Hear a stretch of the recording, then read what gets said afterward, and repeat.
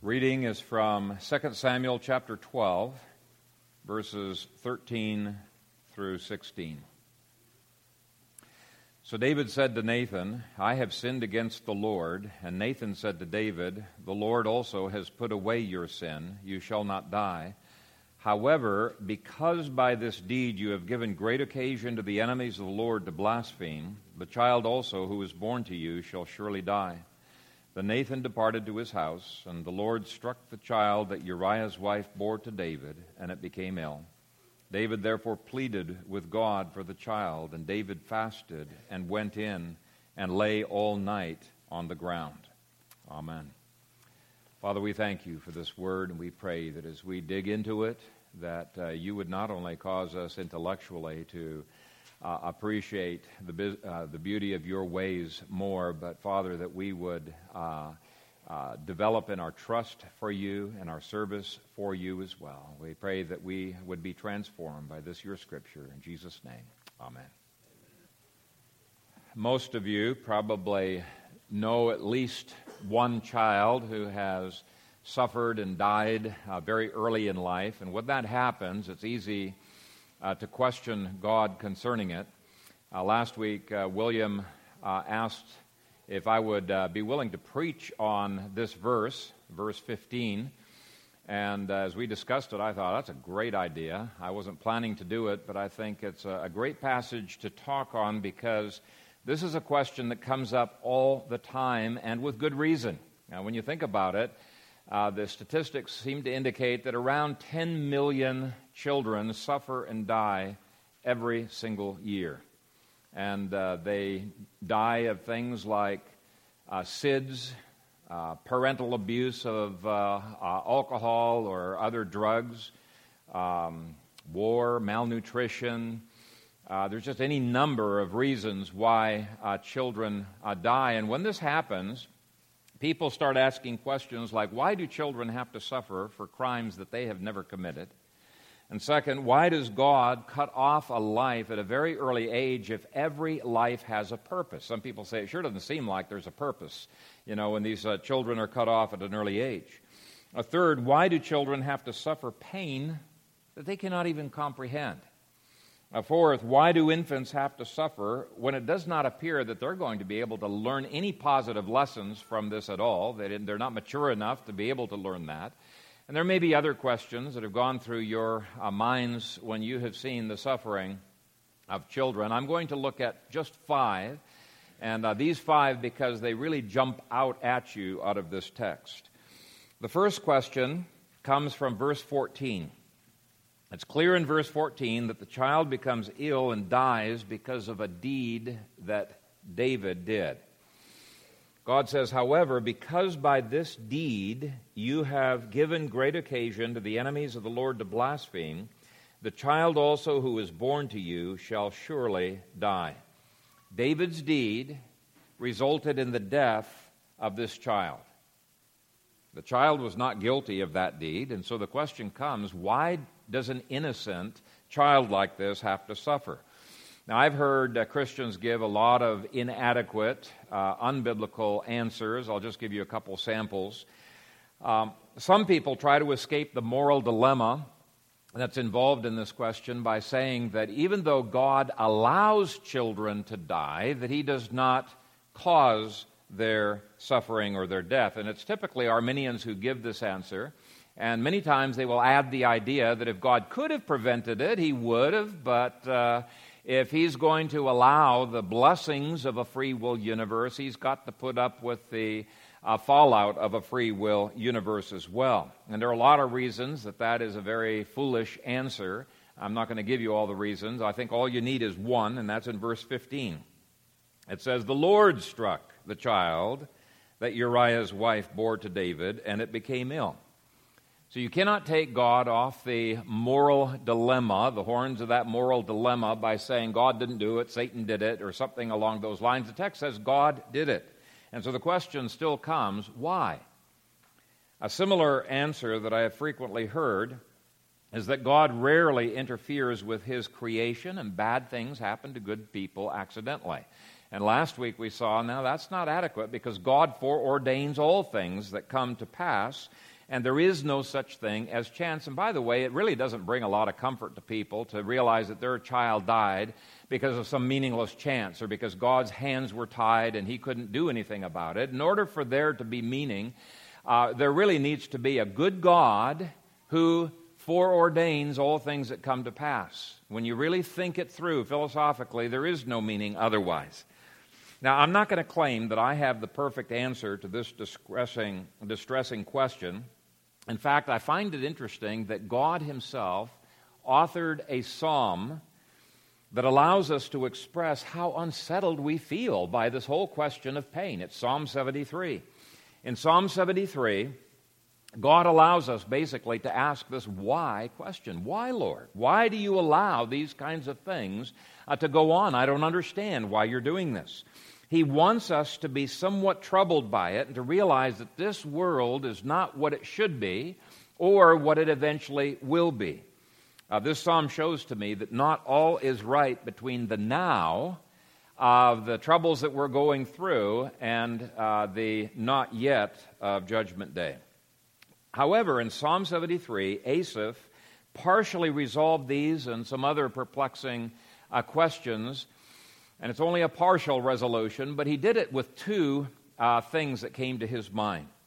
First, he said that he learned by faith to trust God and to affirm that God was always good and always just, even though he did not understand it. When he realized that he was foolish, in fact, he calls himself a stupid beast in comparison to God's wisdom. When he realized that he was so foolish, he realized, it's really not, it doesn't make sense for me to be questioning God simply because I don't understand the providences that he brings. Of course, we're not going to understand everything if we have limited understanding. And there are many scriptures that call us to have this kind of trust in God's ways. For example, Romans 9:20 says, "Shall the thing formed say to him who formed it, 'Why have you made me thus?'"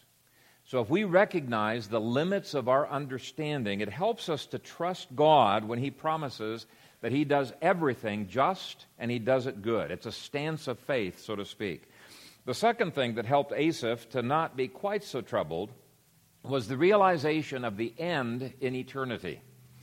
He said, when I thought how to understand this, it was too painful for me. Until I went into the sanctuary of God, then I understood their end. At the end of our lives, all wrongs will be righted, and this child, in a few days, would be enjoying the glories of paradise.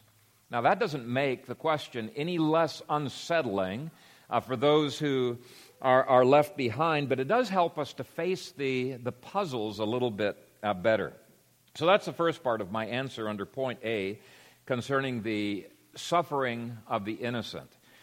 And the second part of my answer is not really politically correct. It's to say that there is no such thing as an innocent baby. There is not. Now, this baby was innocent of David's crimes. In that sense, it's innocent, and we'll look at that under point B. But while not guilty of David's crime, all humans are subject to death for two reasons. And the first reason is that Adam's sin was legally imputed to all his descendants. And the second reason is all his descendants inherited a sin nature. And both of those reasons are sufficient to allow for death, even within the womb. Psalm 14 is quoted by the Apostle Paul as proving that every man, woman, and child is corrupt from conception and increasing in corruption as that child develops. According to Romans 3, every one of them is filled with the poison of asps. The psalm that David wrote during this repentance, Psalm 51, says that from the time of conception on, that child has sin in its soul. In other words, there is no innocent baby. Isaiah explains why babies need God's salvation just as much as adults do. He says they are children given to corruption, Isaiah 1:4. He tells adults, you were called a rebel from birth, Isaiah 48, verse 8. They're not innocent. They are rebels. Psalm 58:3 says, the wicked are estranged from the womb. They go astray as soon as they are born, speaking lies. So in an absolute sense, There is no such thing as an innocent person who suffers except for Jesus. Psalm 14, Romans 3 says, they have all turned aside. They have together become corrupt. There is none who does good, no, not one. When I was at Covenant College, Dr. John Gerstner was giving a series of lectures on Jonathan Edwards. And at one point in the lecture, he was telling a story about a lady who came up to Jonathan Edwards. I think it was after a worship service, and she had her little baby in her arm, and she went up to Edwards and says, "Isn't this such a sweet, little, innocent angel?" And he said, "Madame, that is a little viper."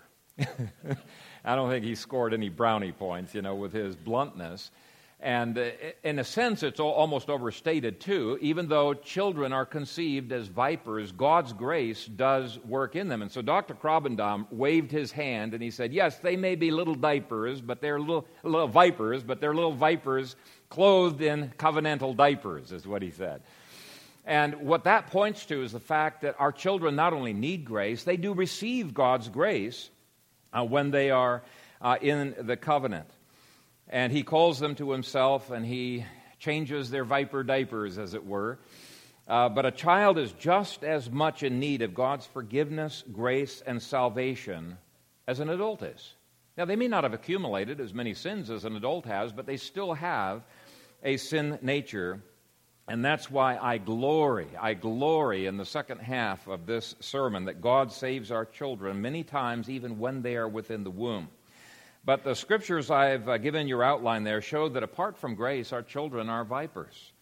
They are vile. They are filled with uncleanness. They are not innocent, and you don't have to be a parent very long before you start discovering that coming up.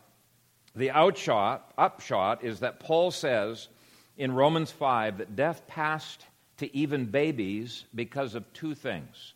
Romans 5:14 says that death passed to babies, and you'll have to read John Murray's exposition on this, but death passed to babies because Adam's sin was imputed to them. And it goes on to say that they have death because of their own inherited sin nature as well. Now, some people say that is simply not fair to impute Adam's sin legally to all of his descendants. That's not fair. And Paul's response is simply, well, you don't have salvation then if you don't believe in the imputation of sin.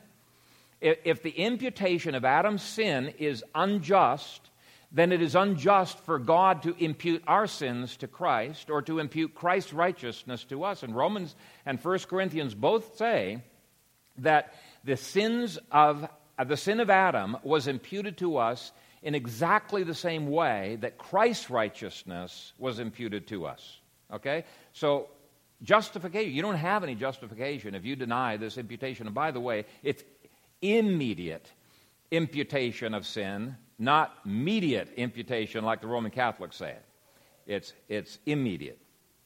But anyway, that doctrine by itself indicates that the death of babies should not surprise us. It may trouble us, but it should not surprise us. But point B gives an even more troubling way of wording this question or objection. It says, worse, why is a child suffering for his father's sins? After all, God explicitly commanded courts not to do the very thing that God seems to be doing. Atheists throw this objection in our faces all the time. And to understand why they object, let me read Deuteronomy chapter 24, verse 16, which the atheists quote. By the way, atheists, a lot of them, know the Bible fairly well. You go onto their websites and they're quoting all of these objections through the Scriptures. They take the Scriptures out of context just like Satan does, but they like to read it in order to fight against us. But anyway, here's Deuteronomy 24:16. Fathers shall not be put to death for their children, nor shall children be put to death for their fathers. A person shall be put to death for his own sin. Every court in the nation of Israel had to follow that principle of justice, and the objection is that God is unjust if he puts to death anyone for the sins of Adam, or he is unjust if he puts that child to death for the sin of David. And I think you can recognize this is a pretty significant objection. And we need to be able to understand it and to be able to process through it. Even though the child is not innocent of sin in an absolute sense, it is certainly innocent of David's sin and of David's crime. It's innocent in that sense. And yet, what does the text say? The word because in verse 14 shows that David's sin was the reason for this baby's premature death. And then in verse 15, it says, God struck the child. Verses 16 and following show David repenting of his sin, pleading for mercy on behalf of this child. And yet later on in the text, it says 7 days later, this baby dies, before it can even receive the sign of the covenant, which would have happened on the 8th day. And again, I don't have answers that will completely take away the unsettling sense of the injustice of this. God wants us to feel unsettled, or He would not have had us sing Psalm 73. He wants us to feel unsettled, or He would not have written Psalms 32, 38, and 51, all of which agonize. They're David agonizing over the providences that he is painfully going through and that he simply does not understand. There is a sense in which all of these types of things make us long for heaven and look forward to heaven when all wrongs will be righted and sorted out and our pains will be replaced with joy. Oswald Chambers rightly said, "Suffering is the heritage of the bad, of the penitent, and of the Son of God. Each one ends in the cross. The bad thief is crucified, the penitent thief is crucified, and the Son of God is crucified. By these signs we know the widespread heritage of suffering." Okay? It is this upside-downness of life that makes the cross so important in history.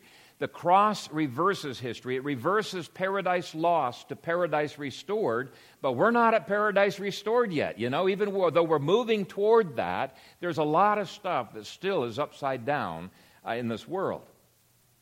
And it still does not answer the question, how can God violate His own law and still be just? So let me make a stab at answering this question. First, I would say that Deuteronomy 24 and Ezekiel 18 are both dealing with human courts that can only deal with the issue of crime. Okay? The Bible does not allow human courts to deal with envy and gluttony and pride and drunkenness and a host of other sins. Those are completely off limits to magistrates. The Bible gives a very limited set of sins that God also calls crimes. And even when it comes to those crimes, He gives so many protections to the accused and checks and balances because He's protecting against the depravity of courts and the depravity of the accused as well. In fact, there are so many protections of the accused in Scripture that there are some crimes that would be impossible to successfully prosecute. Because God has committed the ministry of justice to unjust people, He has to severely circumscribe what actions a civil officer may engage in. Okay, it certainly is not all the things that our state and federal governments are engaging in. They've gone way beyond what their lawful jurisdiction is. But here's the point. Since God is perfectly just, perfectly omniscient, in other words, He knows all things, He is perfectly good, He never makes any mistakes, He doesn't need the same limitations that He has placed upon human magistrates. For example, He doesn't need 2 or 3 witnesses. He's omniscient. He knows exactly who's guilty and who is not guilty. God's courtroom of heaven has the right not only to deal with crimes, but with all sins, sins of the heart and sins expressed. Jesus said that we will be judged for every idle word and for every idle thought. Sin alone can never condemn any person to death in a human court, but it can in the court of heaven. A human court may never put any infant to death, period. The Scripture is very clear on that, but the Scripture is just as clear that God's justice goes way beyond anything that human courts can engage in and captures even the secret sins of the heart. So God is not unjust in putting the child to death. It is appointed unto man once to die, and after this the judgment, is what Hebrews 9 verse 27 says. So Deuteronomy 24:16 and Ezekiel 18:20 only apply to human courts and not to God. So we should not be surprised by the death of the baby. But second, as we'll see under the second part of the sermon, there is not the slightest hint in this passage that God was punishing the child for David's sin. He was punishing David for David's sin. Okay? Since all humans are destined to die, I mean, even many babies die prematurely, Romans says. Since they're all destined to die, there is nothing unjust for God to say, okay, this baby is going to die, but there's going to be an additional purpose for this baby's death, and that is to bring discipline into David's life. John 9 said that the man who was born blind was not suffering for his own sin or the sins of his parents. It was just for the glory of God. And if that's true, then there should be nothing wrong with God adding an additional purpose for the baby's death, and that additional purpose being discipline for David. So there really is no moral dilemma. A third, as we will see, the baby was experiencing such joy and glory in heaven, actually it was in paradise, Sheol, that it wouldn't have even entered the baby's mind that this was unjust. The baby was enjoying blessedness. Why? Because of the death of Jesus, a blessedness it did not deserve. It was entering into the reward of Christ's atonement. And so even though from one perspective this is a tragedy, from the perspective of those who have lost that baby, and we should never minimize that at all. That's very, very serious. From another perspective, it's not a tragedy. From the perspective of the baby in heaven, that baby is just glorying in all of the things that Christ has purchased for it. And so I think that the second objection can be answered, even if it still leaves us very legitimately unsettled. Now, the third troubling question takes this a bit further. Verse 14 says, "However, because by this deed you have given great occasion to the enemies of the Lord to blaspheme, the child also who is born to you shall surely die." The death was necessary, the text says, so that the enemies of God would not blaspheme. Now, here's the problem, and I've seen this objection. People will say, that's ridiculous. There's a whole lot more blaspheming of God going on by atheists right now because God took out that child than if he had just left the child all alone. Well, my answer is that God is not concerned whatsoever about what these pagans think about him from their perspective. Quite the opposite. He wants to make sure they understand who he truly is and that he is a God that does not sweep sin under the carpet. God wants them to know that he has ordained cause and effect, laws of harvest that will always take place. And as Galatians 6, verse 7 words it, God is not mocked, for whatever a man sows, that he will also reap. So here's the better question to be asking. What is David reaping in his life that is being manifested as well in the life of this baby? I think that's the question we need to ask. And the answer is found in Psalm 38, one of the Psalms that David wrote during this 7-day period that he is mourning. He is casting himself entirely upon the Lord. And in this psalm, it appears that David was afflicted with a very severe case of venereal disease and or some other serious illnesses as well.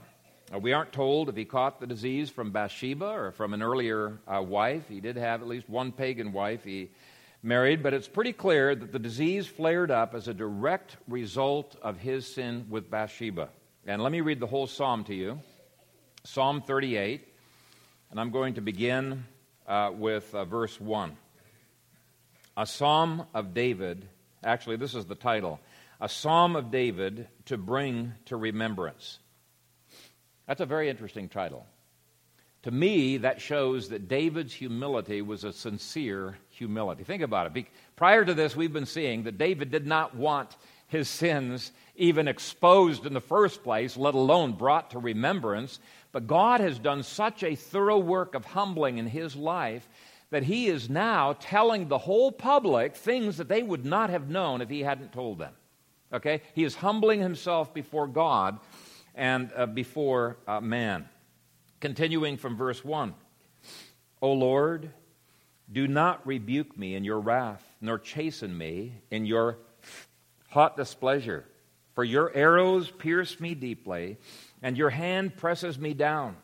There is no soundness in my flesh because of your anger, nor any health in my bones because of my sin.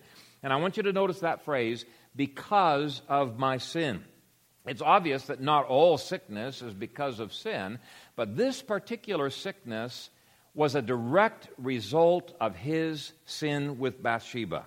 Okay, and Scripture indicates there are a lot of diseases that are a direct result of sin. When you get sick, don't just take medicine. Yeah, ask God, Lord, are you bringing this sickness because there is some sin in my life? He many times will bring sickness into our lives to deal with our sin, their discipline. In fact, King Asa, read that sometime. King Asa was finally put to death because he did not seek the Lord. He only sought doctors concerning his sickness. God was giving him opportunities to repent, and he didn't take those opportunities. It's one of the reasons why James says, when you come to the elders for prayer for healing, and they anoint you with oil, make sure you confess your sins. If there is any sins that you think may be the cause of this, confess your sins to one another that you may be healed. Now, I'm not going to get into it this morning. I'll just give you a hint that I believe there's plenty of evidence that David was completely healed of this venereal disease and whatever other sicknesses he had as a result of his confession and prayers during this time. Okay, continuing to read in verse 4 and following. For my iniquities have gone over my head. Like a heavy burden, they are too heavy for me. My wounds are foul and festering because of my foolishness. ESV translates that, my wounds stink and fester because of my foolishness. I am troubled. I am bowed down greatly. I go mourning all the day long for my loins, and I don't think I need to explain to you what loins are. For my loins are full of inflammation, and there is no soundness in my flesh. I am feeble and severely broken. I groan because of the turmoil of my heart. Lord, all my desire is before you, and my sighing is not hidden from you. My heart pants, my strength fails me. As for the light of my eyes, it has gone from me. My loved ones and my friends stand aloof from my plague, and my relatives stand afar off. You can understand why his relatives, and especially his wives, didn't want to get too near to him. He was a mess. He was infectious, and the whole room was rank because of the smell from his disease. In fact, some people have pointed out that the picture you got in your outlines that shows him right in the same room, that ain't true. His relatives wanted him to go into the other room, please, the rest of the psalm makes it pretty clear. David didn't even have access to his family. In fact, his family was absolutely disgusted with David when they found out about this sin with Bathsheba. Now, his enemies took advantage of it as well. Verse 12. Those also who seek my life lay snares for me. Those who seek my hurt speak of destruction and plan deception all the day long. So there are people who are trying to get rid of David based upon this sin. And even though they're saying totally false things about David, David doesn't feel like he can even defend himself, because even though what they're saying is false, the truth is so much worse than what they're saying that he just feels he's got to keep silent. So he continues. He says, but I, like a deaf man, do not hear, and I am like a mute who does not open his mouth. Thus I am like a man who does not hear, and in whose mouth is no response. For in you, O Lord, I hope. You will hear, O Lord my God, for I said, hear me, lest they rejoice over me, lest when my foot slips they exalt themselves against me. For I am ready to fall, and my sorrow is continually before me. For I will declare my iniquity. I will be in anguish over my sin. But my enemies are vigorous, and they are strong, and those who hate me wrongfully have multiplied. Those also who render evil for good, they are my adversaries because I follow what is good. In other words, because I've done the right thing, I've confessed my sin, my enemies are taking advantage of this thing. He's basically saying, Lord, I've done the right thing, I've confessed my sins, but look at what my enemies are doing from it. He goes on, do not forsake me, O Lord. O my God, be not far from me. Make haste to help me, O Lord, my salvation. Now, commentators point out that 2 Samuel 12 is the best place, probably the only place, that you can place this psalm that I have just read. And how did this disease, which the baby apparently got too, how did this disease keep God's enemies from blaspheming?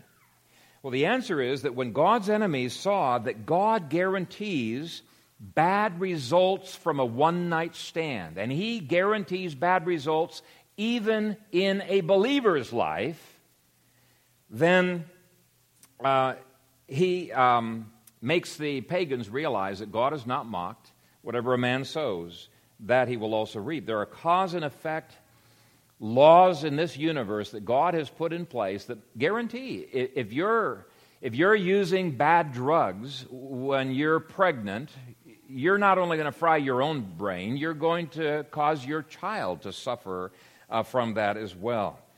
God is not mocked. Whatever a man sows, that he will also reap. So it's in that way that God would forever prevent the blasphemy of those who claim that it really doesn't matter if you sin.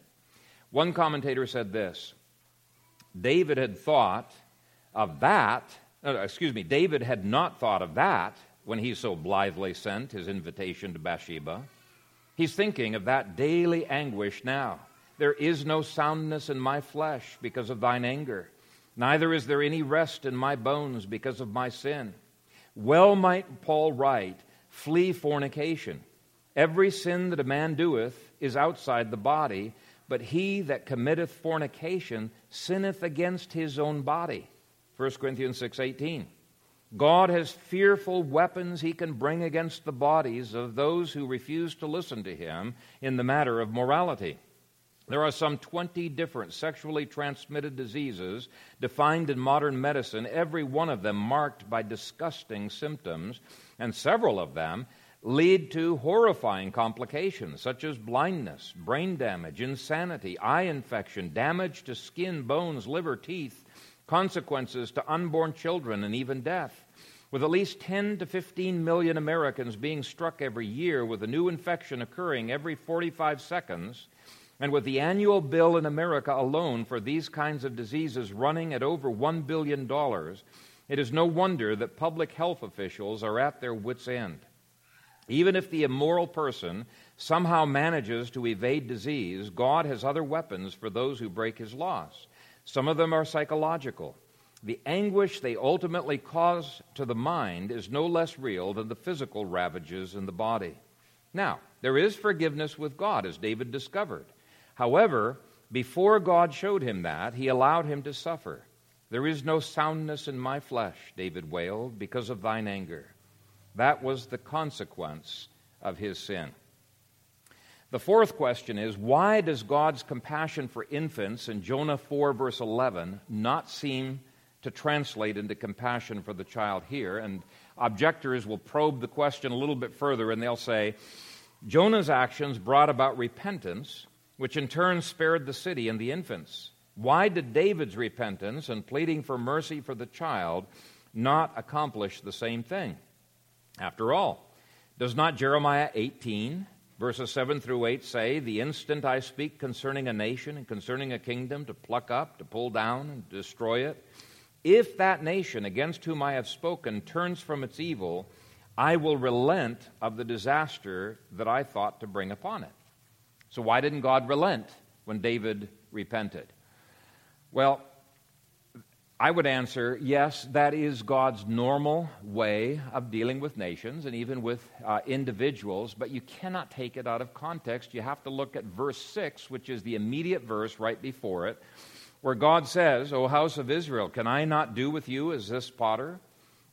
Says the Lord. Look, as the clay is in the potter's hand, so are you in my hand, O house of Israel. In other words, God's sovereign. And he has the right to do with you as he pleases. He has the right to give mercy. He has the right to withhold mercy. Secondly, I would say that Jonah passage itself implies that the children in that city would have died unless that city had repented. And they would have died even though God cared about those children and wanted Jonah to care about those children too. And it's an interesting verse to ponder. I think you ought to really think about that Jonah passage. I've heard some people say that it really shouldn't matter whether you deal with, the pro-life issue with unbelievers. I say, oh yeah, it does matter. God cares about the children of unbelievers too. And Jonah's passage is very clear. And if we don't care about the pro-life issues, we receive the same rebuke that Jonah received for not caring about them. Third, we'll be seeing under Roman numeral 2 that God had incredible compassion for this child, The most compassion that you could possibly have, giving that child a paradise for all of eternity. I mean, what could be more compassionate than that? Just one more objection very quickly. How is any of this consistent with other declarations of God's love and tender care for our children? And let me read some of those from the Scripture. He will feed his flock like a shepherd. He will gather the lambs with his arm and carry them in his bosom and gently lead those who are with young. Then he said to the disciples, it is impossible that no offenses should come, but woe to him through whom they do come. It would be better for him if a millstone were hung around his neck and he were thrown into the sea than that he should offend one of these little ones. And he took them up in his arms, laid his hands on them, and blessed them. And I would say, okay, that's true. But even though Jesus expressed his care, his tenderness toward those infants in those passages, and even though those passages pronounce woes against Davids who do stupid things that will bring harm to children, those very passages still express that children will suffer. In fact, Luke 17:1 says, it is impossible that no offenses should come, but woe to him through whom they do come. So there really is no contradiction. Now, because the biggest part of the answer is really Roman numeral 2, I want us to move on to 5 reasons why this passage, as much as it has troubled people, has brought incredible comfort to countless people down through the ages, and comfort to people who have lost their children, whether it was because of their own fault, somebody else's fault, or through other causes. The first comfort is the reminder that God did indeed discipline the right person. Now, it sometimes seems like wicked people get away with awful things, and they're not being disciplined, they're not being punished. But eventually they do. Eventually they do. Psalm 38, which we've already read, shows over and over again that David recognized that this was God's hand of discipline in his life. Even though David felt sorry for the child, and well, he should have felt sorry for the child, it would be the child who would feel sorry for David's sufferings, because that child was completely free of all suffering after the 7th day. One commentator said, whatever the malady was that afflicted David, it was something foul that filled his chambers with a nauseating stench. And so, when our children die, we can rest assured that the judge of all the universe does right. He always disciplines the right person eventually. Now, it may take a while. With David, it seems like it may have taken some months before this discipline happened in his life. And eventually he rewards the right person. Even though we cannot understand it in this upside-down world, I think what we have said already in Roman numeral 1 and 2 shows that David is disciplined. This child, after some suffering, is rewarded. Now, I've already spoken as well to point B, but the Psalms written during this time show that God knows how to bring compassion and healing to parents whose children suffer because of those parents' sins. Those who have had abortions have often found tremendous release by praying Psalms 32 and 51. Both Psalms help a parent to find release from their incredible guilt and regret and pain and suffering, and to move on to ministering to other people who are experiencing post-abortion trauma. In fact, I would say some of the best post-abortion trauma counselors have been mothers who have gone through abortion themselves and have experienced it themselves. So let me read from Psalm 51. Restore to me the joy of your salvation and uphold me by your generous spirit. And this next phrase is very significant. Then I will teach transgressors your ways, and sinners will be converted to you. Now, we'll never know all of the reasons why God allowed David's child to die, but one of them is listed here. At least one of them is listed here. His experience has enabled countless post-abortion trauma mothers to find restored joy and comfort in the Lord. He did indeed teach transgressors God's ways and lead them to conversion and healing, and his writing continues to do it to this day. He goes on in that psalm to say, Deliver me from the guilt of bloodshed, O God, the God of my salvation, and my tongue shall sing aloud of your righteousness. O Lord, open my lips, and my mouth shall show forth your praise. God did not give David release from his guilt by downplaying the seriousness of his sin. I think we do a disservice to women who have had abortion by trying to make them feel better by downplaying the seriousness of their sin of abortion and just putting all the blame on the abortion doctor, and making them out to be totally victims. They get released from their guilt when they do exactly what David did here when he confessed, "Deliver me from the guilt of bloodshed, O God, the God of my salvation, and my tongue shall sing aloud of your righteousness." And by the way, it's not just women who suffer post-abortion trauma. Men do too. I've got a book by a pastor friend of mine I think does a great job. It's specifically designed for men who are going through post-abortion trauma and helping them to process through these things themselves. But anyway, I guess back to the psalm, really the whole psalm is so grace-oriented that it enables people as bad as Saul of Tarsus to find release from their past and to move on, even though Saul of Tarsus had killed many Christians. It brought comfort, but what it does is enabling Christians not to be chained down by their past, however awful that past may be. David's experience has enabled countless Christians to break off the chains and to move forward. It's a psalm that shows that God is indeed compassionate. He was not only compassionate to David's deep sorrow, but he was compassionate to the suffering and the death of that child as well.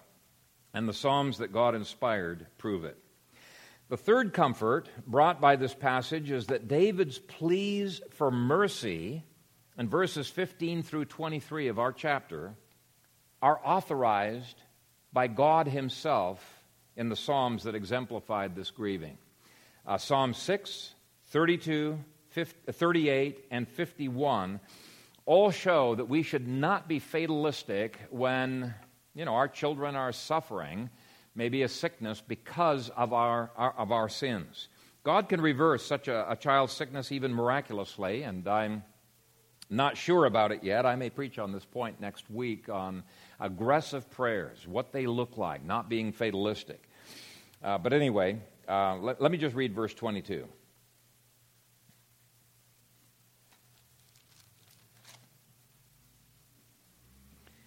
And he said, "While the child was alive, I fasted and wept, for I said, 'Who can tell whether the Lord will be gracious to me that the child may live?'"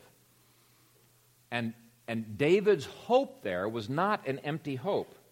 God gives permission to grieve and permission to ask, "Lord, lighten the discipline," or take the discipline completely away. Jeremiah 18, I've already read it. Jeremiah 18, 5 through 8 indicates that frequently God does exactly that. And even though he is the potter who has a right to do whatever he wants with the clay, he is a compassionate God who says in Exodus 34, "And the Lord passed before him and proclaimed, the Lord God, merciful and gracious, long-suffering and abounding in goodness and truth, keeping mercy for thousands, forgiving iniquity and transgression and sin, by no means clearing the guilty, visiting the iniquity of the fathers upon the children and the children's children to the third and fourth generation." Now, you might think that's a bummer, the last little section there, but what he's saying is that even though children's children, third and fourth generation, can suffer from the sins of the parents, think about the 1,000 generations that are experiencing the mercies of God, the blessings of God that also flow from those same parents. The very giving of God's psalms during the period of this chapter, to me, shows compassion. Now, the fourth comfort that I have is that God declared his covenant mercies to this child in Psalm 103, another psalm that was written during this week. It says, "As a father pities his children, so the Lord pities those who fear him. But the mercy of the Lord is from everlasting to everlasting on those who fear him, and his righteousness to children's children, to such as keep his covenant, and to those who remember his commandments to do them." Now, to me, this shows that child did not die because it was out of covenant. 1 Corinthians 7:14 says, if there's even one believing parent, that child is sanctified to the Lord, set apart to the Lord. The Lord claims that child for himself. And this means that God is even more compassionate. He was compassionate to the children of unbelievers. He's even more compassionate to the children of believers. Now, if you have question about what happens to the children who die of unbelievers, I do have a couple of passages that give some hope. But I can only know for sure what the Scripture says about covenant children. God claims such children for himself. As to other children, I leave their destiny in God's hands. I know he's a just God. He's a good God, a gracious, compassionate God. I don't even need to know. If the Bible's not given the information, I leave that in God's hands, and I just say, Lord, I trust you on that. But I don't know enough information from the Bible to make a definitive case one way or the other. Okay, let's look at point E.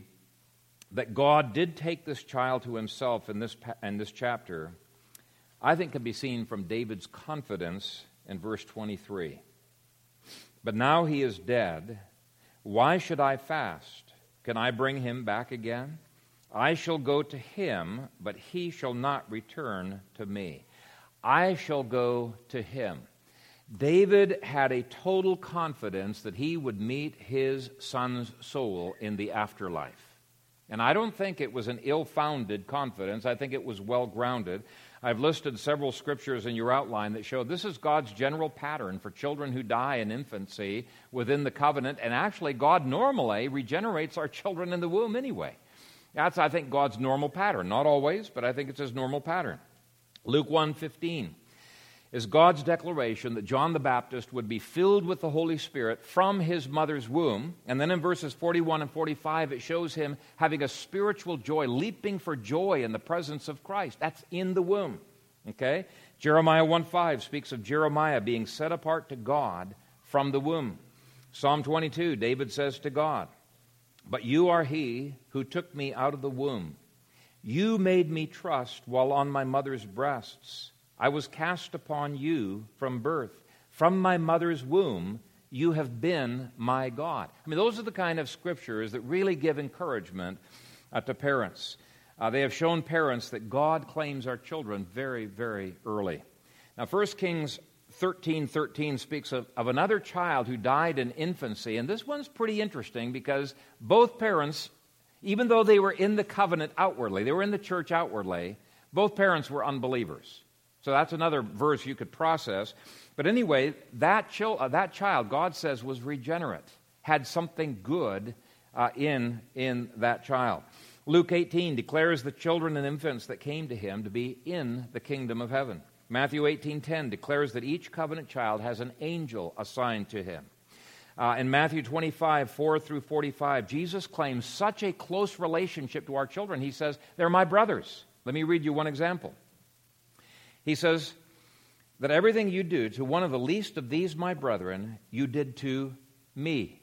That's how close he identifies with covenant children. And this makes me absolutely certain that just as angels carried the soul of Lazarus into paradise to be in God's presence and in glory, I am absolutely certain that angels took the soul of David's child to be in paradise as well and to enjoy. And that's why I think we need to be focusing more on the richness of God's mercies and graces than focusing on the things we don't understand. And there are still going to be some things you don't understand after this verse. Don't focus on them. Focus on the richness of God's mercies. What we do know beyond any shadow of a doubt is that God loves us, and I want to end with reading Exodus 34:6 through 7 one more time. "And the Lord passed before him and proclaimed, Yahweh, Yahweh God, merciful and gracious, long-suffering and abounding in goodness and truth, keeping mercy for thousands, forgiving iniquity and transgression and sin." Let's rest our faith on the sure foundation of that scripture. Amen. Father God, we thank you for your word and the comfort that it gives, as well as the warnings that it gives as well. And I pray that our young people would be kept from stumbling, that you would keep us older ones from stumbling like David stumbled. Help us, Father, to have fear and trembling at your word, but at the same time a confidence in your grace. I pray that the balanced Christian life would be the balance that each one of us would experience day after day, week after week, to the end of our lives. In Jesus' name we pray this. Amen.